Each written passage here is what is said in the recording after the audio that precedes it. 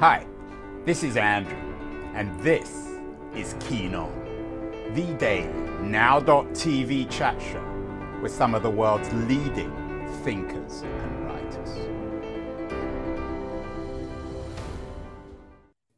Hello, everybody. It is Tuesday, October the 11th, 2022. There's good and bad news out there, particularly, I think, for progressives. The bad news is that there are very dark storm clouds on the horizon for the world economy. The worst is yet to come, according to the IMF. Many bankers, both public and private, are suggesting that America even is on the verge of recession. Martin Wolf, the very prescient economics writer on the Financial Times, is suggesting that disease and war are now shaping our economy. We're living in a post-neoliberal age, according to another FT columnist, Rana Faruha. And there are new rules for business. Maybe those rules are tighter than under neoliberalism. But this is, it seems to me, inspiring or triggering a debate on the left amongst progressives. Bernie Sanders had an interesting piece in the Guardian today suggesting that it's a mistake just to focus in the upcoming elections on abortion, on cultural issues. Some Democrats, though, remain unconvinced about the economic populism that the coming recession perhaps offers. There's a piece in Politico about how a number of Democrats are on the Fed side in terms of raising inflation, which, of course, is not good news for many working class people. There's an interesting debate brewing about whether the right or the left do populism properly. In the Trump age, a lot of people thought that the conservatives were good at populism, but more and more people are beginning to recognize that maybe the left does populism right. And even old Joe Biden, who many people wrote off, seems to have fallen into the zeitgeist. His stuff on student debt relief is becoming more and more popular, and his Inflation Reduction Act, even if it's improperly defined or worded, seems to have struck a populist nerve. All this is particularly relevant in the context of my guest today. Michael Tomasky is one of America's leading progressive journalists. He's the editor of The New Republic and also of the quarterly journal Democracy. He has a new book out, The Middle Out, The Rise of Progressive Economics and a Return to Shared Prosperity. Michael is joining us from Bethesda, Maryland. Michael, good or bad news? All these dark clouds on the horizon from the point of view of progressives. Bad news in the most obvious way. And by the way, thanks for having me on, Andrew. I appreciate it. If there's a recession while there's a Democratic president, I don't think any liberal or progressive person particularly wants to see that. Then you start to think about the timing of it. And, will it abate by late 2023 and be gone by 2024 and the economy turned around? But you hate to have to even play those kinds of games. But the experts who know more than I about this sort of thing seem to think that we're headed into a rough patch, that there's kind of no way out of it. But, hopefully by 2024, inflation will have abated and the recession will be gone. You wear your politics on your sleeve. I assume you're in the Sanders camp in terms of focusing on economics in the upcoming election rather than just cultural issues. Do you share Bernie's focus on thinking more broadly in economic terms in the context of the upcoming election? Not quite, actually. I mean, well, first of all, I don't know of any candidate who is talking only about abortion. I think candidates out there are talking about all kinds of different things. But I really do think that after Dobbs, I think that protecting abortion rights or trying to restore abortion rights has to be central. I think it has to be the driving Democratic message. And I suspect that the Democrats' only hope, let's put it that way, the Democrats' only hope is that there's a big army of angry voters out there who are furious about Dobbs and want to come out to the polls for that reason. Now, having said that, yes, the Democrats do have to make their economic case. And you pointed to some of the things in your introduction that they do have a case to make. And, unemployment is low, wages are up, growth is good. We're back to pre-pandemic levels of employment. All this, of course, I understand. I'm not naive. All this is made much more difficult to sell by 8% inflation. But, the Democrats have to try to sell what they have. And what about Joe Biden, all this? Is he some sort of accidental figure who's wandered in to the stage of world politics? Or do you actually think he knows what he's doing? I know you're a little bit probably more positive about Biden than many others. I'd give him a little more credit than that, sure, because I think we heard him starting to talk this way in the campaign after the pandemic. And my book tracks this. And in addition to that, just to talk about the book for a second, it tracks efforts on the broad left among liberals and progressives in economics, in politics, and in the academic and think tank and foundation worlds to try, ever since the Great Recession, to find a new economic path forward for this country. It involves some of the things Sanders said in his campaigns. It involves some of the things Elizabeth Warren said.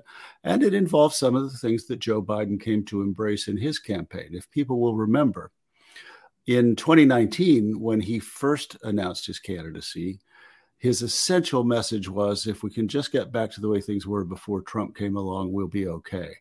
Then the pandemic hit, and that's when he took up the phrase "Build Back Better." And people can think of that phrase what they wish to think of it, but it's very clear what he meant by that phrase. He meant we need to build back, but even more aggressively than the Democrats had been doing under Barack Obama. And he would probably also extend it back to Bill Clinton. So he started talking a lot about how this is a New Deal kind of moment. We face that big a challenge now, and we have to rise to the occasion in that big a way. So he did do a lot of that stuff. The American Rescue Plan, $2 trillion, and the infrastructure bill, and some of the other more recent bills that have been passed, the CHIPS and Science bill and the Inflation Reduction Act. He failed, of course, with the Build Back Better bill, the $3.5 trillion bill, or 2.5, whatever. I guess that was more like the size that the House actually passed. But yeah, he's more than accidental, Andrew. He embraced this kind of paradigm shifting economic priorities. I wonder how you read history, Michael. You talked about going back, in a sense, to the New Deal and FDR. But even FDR wasn't really FDR. We did a show with the journalist Jonathan Darman a few weeks ago, an interesting new book out, Becoming FDR, the Personal Crisis That Made a President. I'm not sure what will come out about Biden, but he seems, like most figures in politics, to stumble around. What's your theory of history? Are politicians able to get above the clatter, the noise, the smoke, and make sense of things in a grand historical sense? Yeah. Look, everybody is a ball of contradictions, and everybody is imperfect and seized by political imperatives and so on and so on. And Franklin Roosevelt certainly was. And, he had aides well to his left, pushing him to go farther than he did. And he refused to do it. And then after he won in 1936, his first reelection, running a pretty populist campaign, he pivoted to deficit reduction. And the New Deal for a short time, was largely forgotten. So, and then he did a court packing thing, which was everybody thinks was an error. So, these people aren't perfect people by any stretch of the imagination. But if you accomplish 4 or 5 big things, that's what you're going to be remembered for. And he accomplished at least 4 or 5 big things, and LBJ accomplished 3 or 4 really big things. And I think Joe Biden has accomplished, 2 or 3 big things. It's a pretty good record. So you would include Biden in the FDR, LBJ, Great Society, New Deal conversation. Clearly, your book believes that we're in an odd way returning to a New Deal, Great Society world. We did a show, I'm sure you're familiar with his work, Gary Gerstle, great scholar on neoliberalism. He has a really interesting new book out, The Rise and Fall of the Neoliberal Order. I think everyone acknowledges that it's risen and fallen. The question then becomes, what comes next? Yeah. Are you saying, Michael, that we can return to the New Deal, that we can return to Great Society, that we can go back to the 60s or the 30s? Or is history more complicated than that? Yeah, history's more complicated. And, you know, my book traces the rise and fall of neoliberalism as well, from the 1940s up through the era right after the Great Recession. First of all, in some sense, Andrew, we have to do better than the New Deal and the Great Society, because one problem with both of those programs, the New Deal in particular, was that it wasn't inclusive. It didn't include women. It didn't include Black people. Other people of color did not live in the United States in large numbers at that time. But it was a white male project. And so, you know, to the extent that that was the case, we have to do better. And one of the arguments that I make in my book that many new economists make is that this idea that there's some kind of trade-off between inclusivity and growth, or between economic equality and growth, is really false and pernicious. Inclusivity helps growth, and reducing inequality helps growth. The neoliberals, the free market conservatives, would never concede this point in a jillion years. And our political discourse hasn't really accepted this point yet, but all the evidence says it's true, and Democrats have to start saying that. So that's one thing. We actually have to do better than the New Deal. Now, is Biden on a footing with those two? Well, no, not yet. You know, you have to serve more. You have to get yourself reelected. You have to serve more than one term. You have to get more things done than he has gotten done. But I guess what I would say is that in terms of what his stated priorities are and his framework for what he's trying to do economically, he more resembles those two presidents than most other Democrats I can think of. Your book comes with a very enthusiastic blurb from the great Heather McGhee. She describes it as engrossing and incisive. McGee was on the show a few months ago talking about then her new book, The Sum of Us, What Racism Costs Everyone and How We Can Prosper Together. What McGee seems to be suggesting is that we need the role of the state. What's your position on this, Michael, in terms of rebuilding the state? If we're to get beyond neoliberalism, if we're to build an America in a post-neoliberal age, do we need to rebuild the American state? Yeah, we do. And we need to rebuild faith in it. And I actually depart a bit from the conventional wisdom that you spoke of a few moments ago when you said everybody agrees that the neoliberal order is over. I don't really agree with that. I think if a Republican is elected president again, we're basically going to be right back to tax cuts and deregulation and the whole rest of the thing. Donald Trump departed from neoliberalism here and there on trade, but his trade policies didn't really amount to a lot. And his tax policy was strictly neoliberal, just cut taxes on the rich. So I'm not sure we're beyond it. But having said that, you know, I do think that Democrats are building an alternative vision, and they are building it around more faith in government and trying to get the government to do more. I mean, that's what Build Back Better was about, right? I mean, you had, child care subsidies, paid family leave, free community college. All these things are government benefices granted to middle class and working class and poor people. It's going to take a long time, though, to rebuild people's faith in government, because we've had 40 years in this country of the right saying government is bad, government is the problem, government can't do anything for you, and of Democrats sometimes agreeing, but at the very least, not offering much more than a tepid defense of government. And that's something that needs to change. I mentioned earlier on Faruha's piece about the new rules for business in a post-neoliberal age. I wonder whether business is rethinking itself. We've done a number of shows on how to make American capitalism moral. Dov Seidman is a leading thinker here. Alan Murray, I'm sure you're familiar with his work. Yeah. How does the left counter that social capitalist argument? Does it need to take it on head on? Should it take this argument seriously? The idea that capitalism can simply be rebuilt as being, in a post-neoliberal age, more moral, better, and that it can include women, it include African Americans, it can redistribute wealth, and that the real moral core now of America, according to, I think, people like Murray, is American business. Well, yeah, business has to see that things like inclusivity and things like making sure that you have a robust and safe and secure middle class are better for them. They're better for them because it gives them more customers who can spend more money and drive more business activity.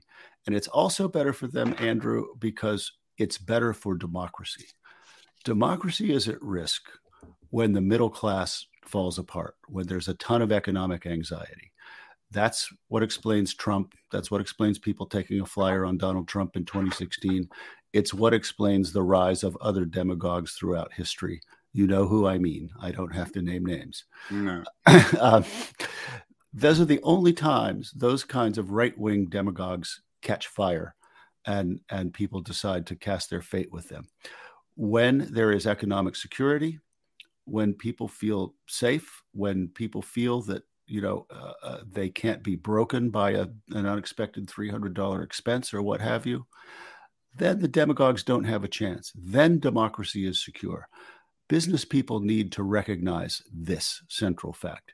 And they don't want an environment where democracy is not secure. That can't be good for their bottom line in the long run. It just can't be. There are a lot of businesses that are doing things. There are businesses, many businesses that have raised minimum wage of their own volition up to as much as $20 an hour right now. So there are signs, and there are signs that some corporations are seriously questioning the wisdom of the Friedman doctrine. Milton Friedman, 1970, that corporations' only responsibility is to their shareholders. Many corporations are moving away from that now. This is a slow process that's going to take time, but it is underway. But I don't want to put words into your mouth, and I don't suppose you'd let me, but from the point of view of progressives, it's worrying if the Republican Party moved away from Trumpism and became the party of a progressive capitalism, isn't it? Yeah, sure. And there's some of that going on. There are efforts, I'm sure you're familiar with them, Orrin Cass's group and some others that are trying to say to their fellow conservatives, we need to take middle-class economic anxiety more seriously than we do. This is them talking amongst themselves. Now, I don't see those people having much of a foothold in the Republican Party right now. So, of the list of things that keep me up at night, this doesn't rank very high. But, I could see it getting to the point with the right leader, with the right, presidential candidate, where the Republican Party does, in some sense, redefine itself as not being just about tax cuts for the rich. But I think that day is still a pretty long way off. You mentioned you mentioned Michael, the end of neoliberalism, or maybe not the end of neoliberalism, but you mentioned the new wisdom of economists. We've had a number of them on the show. I'm sure, again, you're familiar with the work of Brad DeLong, and probably cite him in some of your work. Oh, sure. As well as Gabriel Zuckman, a kind of younger version of who was also on the show, a younger version of Piketty. Yeah. But can economics really change with globalization? How do you deal with globalization in this new economic reality? And which economists in particular have you picked out in your book, The Middle Out, who are articulating in a coherent way this new economic reality? Yeah, globalization is a massive challenge, and it's one of the reasons that things can't be exactly like they were in the 1930s and 1960s, and it's had a tremendous impact on the American economy in a million ways.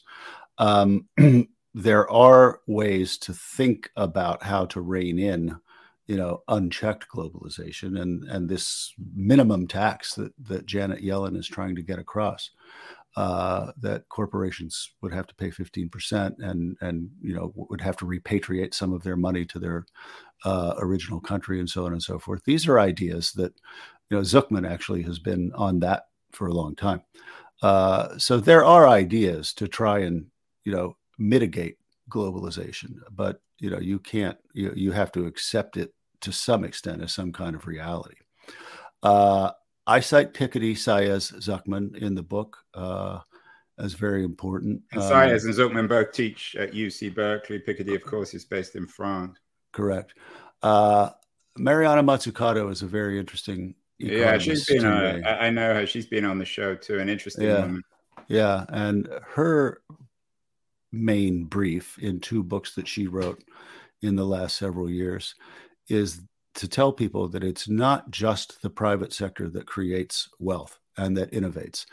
The public sector also, over the years, the evidence shows, has innovated and has created wealth. And she demonstrates these in 2 books. And I think it's a very important argument for people to understand, for Democratic office holders to understand too. Heather Boushey on Biden's Council of Economic Advisors is another, I think, really super important voice among this cohort of young economists. A number of people at Cal Berkeley. Brad is there, Brad DeLong. Yeah. Jesse Rothstein is there. There are a lot of people I name in the book, and it's been an exciting time in the economics profession in the last 15 or so years. But aren't they sort of preaching to the converted in the sense that everyone's agreeing with everyone? I mean, what do you think of modern monetary theory, for example? It's complicated, modern monetary theory. You're being polite. That's a euphemism. But I see her point, her being Stephanie Kelton. Yeah, Kelton's been on the show too. Yeah, I see her point when I read her book that, government can conjure into being, an issuer of currency can conjure into being the spending it wishes to spend. We see this all the time with respect to, weapons programs. If we want to spend the money, we find the money. When there's an emergency, a flood, a disaster, we find the money. A Russian attack on Ukraine, we find the money. It's a matter of political will. So if there were the political will to do these things, we'd find the money. You just have to be mindful of inflation and not let the deficit get too high. But she says that worry about the deficit is a big curse in our political system, and I agree with her completely about that. And I write in my book about how Democrats on Capitol Hill let themselves be cowed by Republicans who run up the deficit when they have the White House because they give these big tax cuts to the rich. They run up the deficit, and then Democrats get into office, and Democrats want to spend some money on middle class people, and Republicans say, no, you can't do that. That'll increase the deficit, and Democrats fall for it. That has to stop. What about the role of the environment, Michael, in all this? And again, Kate Raworth's book, Donut Economics, has been very influential. Yeah. A lot of environmentalists, and we've had them on the show, been talking about a post-capitalist economy, an essentially post-capitalist economy, because otherwise we're going to destroy the planet. How does that play into your arguments in The Middle Out? A new effort of public investment on a vast scale absolutely has to change change the kinds of investments we make in the economy and particularly in the energy sector. Obviously move away from fossil fuels, move toward greener fuels, move toward investments that mitigate climate change, and as fast as we possibly can. The Inflation Reduction Act was a start along those lines, but of course it's only a pretty small start. A lot more needs to be done. Democrats need to find a way to say to the American people that no, a green economy, a Green New Deal isn't job killing, it's job creating. It's good for the economy. It will boost the economy. Now, that's not going to be true in West Virginia and a few other places. And which is where you were originally from, West Virginia. Yeah, it's where I'm from. And, that it's a place where, when I was a kid, there were 150,000 coal miners or so. Now there are about 10,000. Still mining, though, the same amount of coal because the technology has changed. But something has to be done for regions of the country like that to say to them, look, you powered our rise to great powerhood. We beat fascism because of you. Thank you. But you can't mine coal anymore. Let's do something else. And here's $3 trillion to help you do it. So something like that has to be factored into this. But the argument has to be made that green investments are economically sound investments. So capitalism can work in a green economy. I mean, even if you're on the left, you still believe in a capitalist future for America. I don't think that's changing anytime soon, and I don't know that I necessarily would change it. I mean, I wouldn't call myself a socialist. I mean, I think capitalism creates innovation, and a certain amount of competition is necessary in the world. Capitalism also, healthy capitalism though, also is characterized by cooperation as well as competition. People talk about that a lot less. I'd like to see Democrats talk about that, but it's really true. So I don't see America becoming a socialist economy anytime soon, if socialism still means what it traditionally meant, which is state ownership of the means of production. That's not going to happen. But I think, just a more robust government role in a more regulated state interventionist capitalist economy, I'll live happily with that. If we are to return, Michael, to progressive economics, to the kind of tax raises that someone like Zuckman is suggesting, do we need a new political environment? I mean, we've had Thomas Frank on the show. Again, I'm sure you're familiar with his work. The People Know. Michael Lind as well on class warfare. He has a new book out, The New Class War, talking about multiracial working class alliances. Is there a need to not just rethink economics, but also politics? Well, sure. And, this is to get back to what you said at the beginning of the show. This is the big difference, the defining difference between right-wing populism and left-wing populism. I mean, right-wing populism is ethno-nationalist at its core. Left-wing populism is economic, but, avowedly multiracial. And that's how it has to be. And that's what we have to insist on. We have to say that our vision of this society is that of a multiracial democracy. There can be no compromise on that.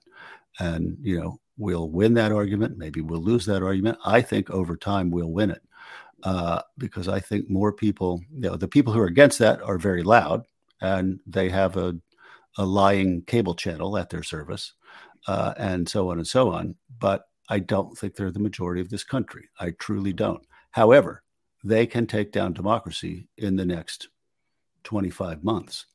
And, we have to do everything we can to make sure that they can't do that.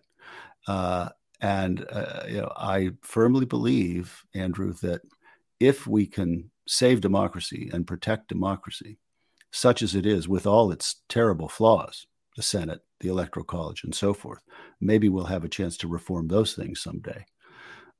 Although, that's very hard, but maybe we will. But if we can protect democracy and make sure that it still functions, I do think that in the long run we can win this economic argument. I think that's their arguments are running out of gas. Look at what happened with Liz Truss, backtracking on that Thatcherite tax cut. That's not popular politics anymore. That was the market, Michael, forcing her to backtrack. It wasn't public opinion. Well, it was chiefly, yeah, okay, fair point. It was chiefly the market. I actually did see some polls that showed that it wasn't popular at all.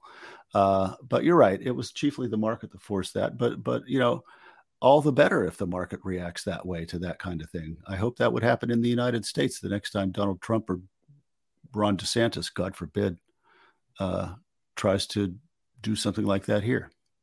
So first politics, then economics, and you're suggesting if we can get to 2025 without civil war, then things are becoming rosier? Yes. I mean, I'm not, I won't say so as if I know it, but I think that's very possible. I think if Biden, we don't know if he's going to run, if a Democrat wins in 2024 and Trump and his people don't manage to steal it, and if the Democrats control Congress, then I think at that point, so those are two big ifs, I'll grant you.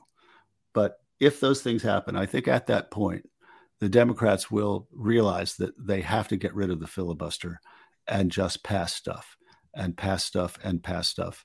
And then that stuff has to work, but I think it will. I mean, what's not to work about a $14 minimum wage? What's not to work about paid family leave? Those things will work. They'll be popular, and we'll start moving in the right direction. Well, I hope you're right. Important new book, important voice, not a new voice, but a voice that's always been around. The Middle Out by Michael Tomasky, The Rise of Progressive Economics and a Return to Shared Prosperity. This is the great debate of our age. What comes after neoliberalism? Maybe it's some element of neoliberalism mixed in with new ideas. Congratulations, Michael, on the new book. What else are you reading? What other books would you suggest to our audience? Well, I did read over the summer Brad DeLong's book, which you showed, and very good, isn't it? Slashing, yeah, very, very good. And you know, Gary Gerstl's book covers some of the same territory as mine, but in different ways, in interestingly different ways. Those are a couple.